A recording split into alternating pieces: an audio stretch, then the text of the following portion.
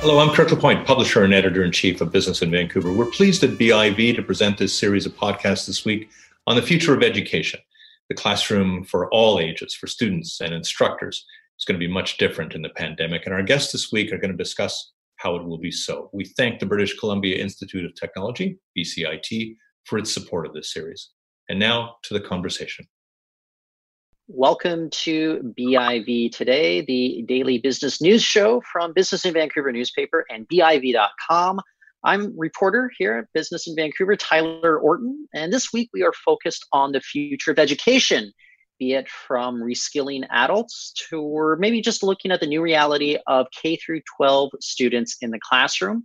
But with us today, it is Jeremy Shaki. He is the CEO of Lighthouse Labs. And Jeremy, I want to thank you for joining us on the show today. Thank you so much for having me, Tyler. And for those that don't know, what is kind of the mission, the mandate of Lighthouse Labs? So our mission is to efficiently prepare the workforce with the skills necessary to leverage a future with data and technology. For us, we are looking at the fact that jobs are changing, whether it be from automation, globalization, or just new tools coming into the workplace. And we're trying to prepare the workforce with the skills that they need, not just so that they can keep their jobs or hold on, but actually so they can flourish in a future that is much more technology enabled. And we focus primarily in code and data.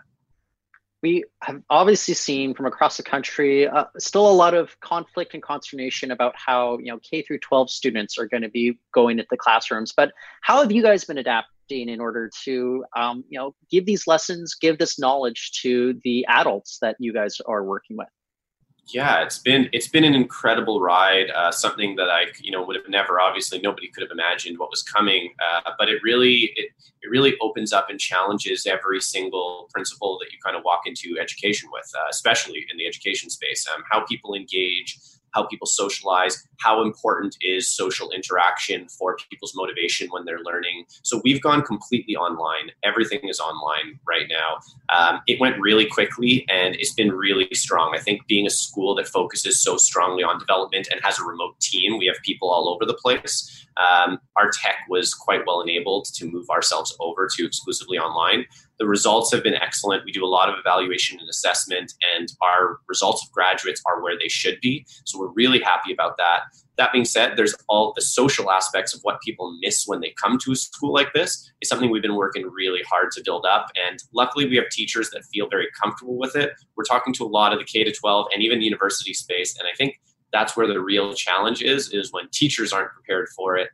It can make a huge difference. Our work is very hands-on. We are primarily hands-on project-based education.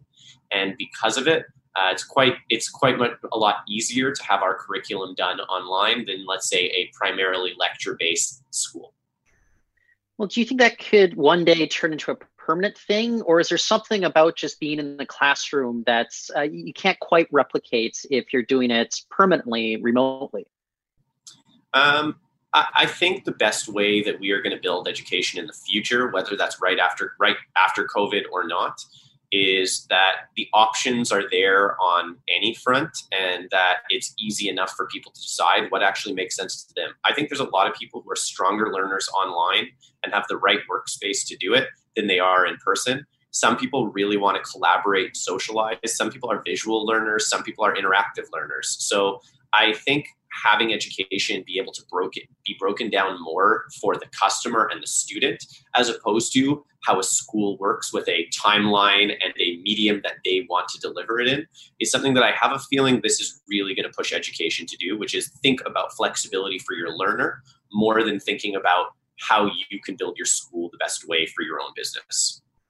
Do you think there's room then for more of those hybrid models to emerge in education as we can find out what works best with remote versus what works best with kind of that in-class learning?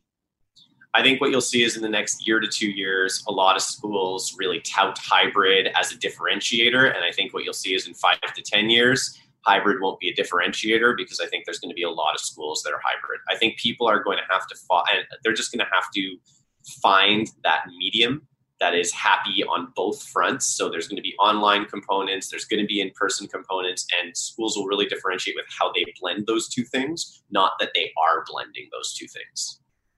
What have your observations been just in the last, say 5 months about the types of students that are being drawn into the world that you guys can help them out with? Because so much economic uncertainty. I wonder if now is the time for people to kind of rethink careers and see what the technology sector can offer, whether it's a new career jump or if it's just, upskilling themselves at this point. Yeah, so I liken it with my team to there's a lot of people out there who have something that they wish they could buy and really want to buy. And sometimes it's the money, like getting a big windfall of money that makes them decide they want to buy something. And sometimes it's actually that things aren't going well, that they say, you know what, I'm just getting that one thing that I want to get. And I'd say what's happening with COVID is there's a lot of people out there who are kind of unhappy with their careers. So two things happened that really changed everything, which is there's a lot of people who got let go and said, okay, well, this has happened to me, and now I'm going in that direction. I'm going to take schooling. I'm going to go take education. I'm going to change my career up. And then there's a lot of people who've been sitting in their jobs and are still sitting in their jobs, maybe making less money, maybe more worried about their future. And I think what's happening in the world around us is people are contemplating what they want in their life a little bit more. You're seeing it when people talk about how much they want to live in a city or rural, how much they want to own their house and what kind of space they actually want to live in. You're seeing it how people talk about who they want to be around and how they felt they were too busy beforehand and they want to change that schedule, and the schedule has been good. We're seeing it from a work front. Career-wise, I think there's a lot of people who've been very nervous and anxious, and our customers and the people who are coming now as students, the biggest change is these are people who've been thinking about this for a while. They're just deciding now is the time to make that change, whether it's because they got laid off or just because they started contemplating their future more substantially. What we're also seeing is that those same students are much more comfortable with learning online and not a fear of missing out. That term FOMO. FOMO is a very real thing in education. When you have so many choices in front of you, and when you could be going to school or could be doing other things, when you could be online or could be in person, people are constantly trying to figure out if they made the right decision. When it comes to online right now, there is no in-person for anybody. And I think all learners are better learners online primarily because they don't have an option to think about it differently. And they're having to adjust to it. And that's a really big impact on a lot of schooling that is going online. It's not to say that students don't complain or don't look at it in the different schools that we've seen. It's all to say that students are more ready and adaptable to what they have to do to learn, as opposed to getting concerned about, well, online has this limitation versus in-person has this one. This is the only medium right now. And it's made a big difference on how much people learn. It's almost like a recognition that everybody's kind of on the same playing field right now. So if you want to keep up with everybody, yeah, you're going to be online, obviously. Absolutely. And I would say that the only other thing that we've really seen is Lighthouse released a huge set of scholarships. And the scholarships were all oriented at helping people who'd lost their job or school had cut out or had just had their hours cut because of COVID. We still have those scholarships going on. I actually think finances is the last part, where when people are evaluating education across the board, including university, I just saw that 20% of the first years in Harvard are choosing to defer.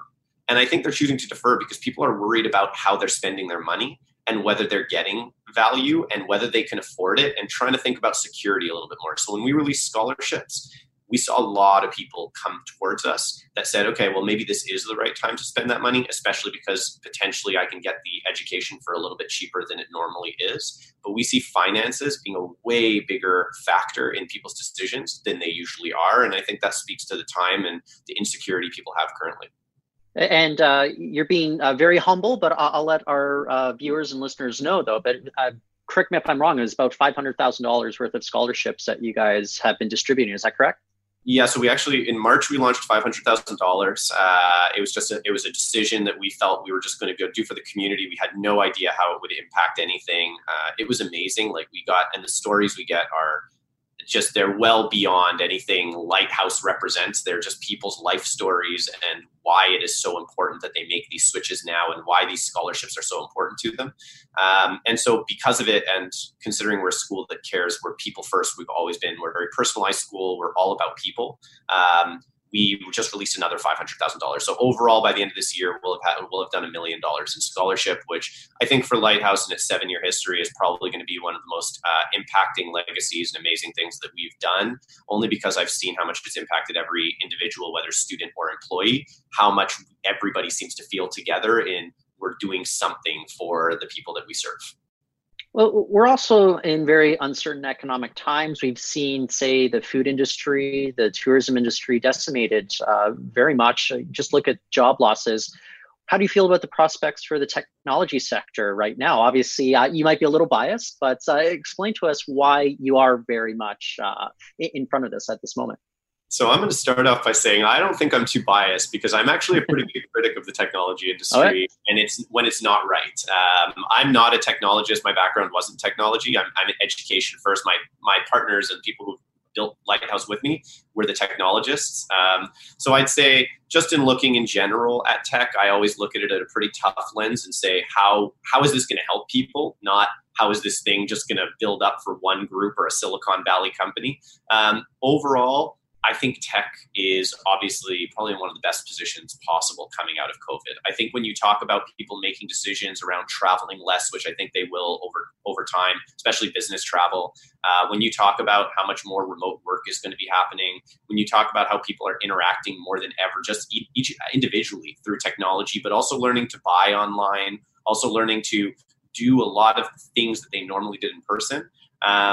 Just that alone, tech has a huge opportunity in front of it. And you look at education, it's the same thing. We don't have all the solutions that make online education fantastic. That's only going to build going from here. So what it means is that the job prospects in tech are really, really big. And we do see them taking big advantage. We see a lot of companies starting to get a little less conservative and go, yeah, this is our moment and this is our time. And we see a lot of provincial governments and federal governments, and the federal government in Canada really starting to lean towards tech and go, we need you to kind of help us with the job recovery. So for a school like Lighthouse, we're paying very close attention to it. The one thing we want to make sure of is that people are getting jobs, and it's not just automation, and it's not just automating people out of jobs, right? And I think that's a very important conversation. There's an ethical conversation happening in tech right now, which I think is a great conversation to have, and people are having it more.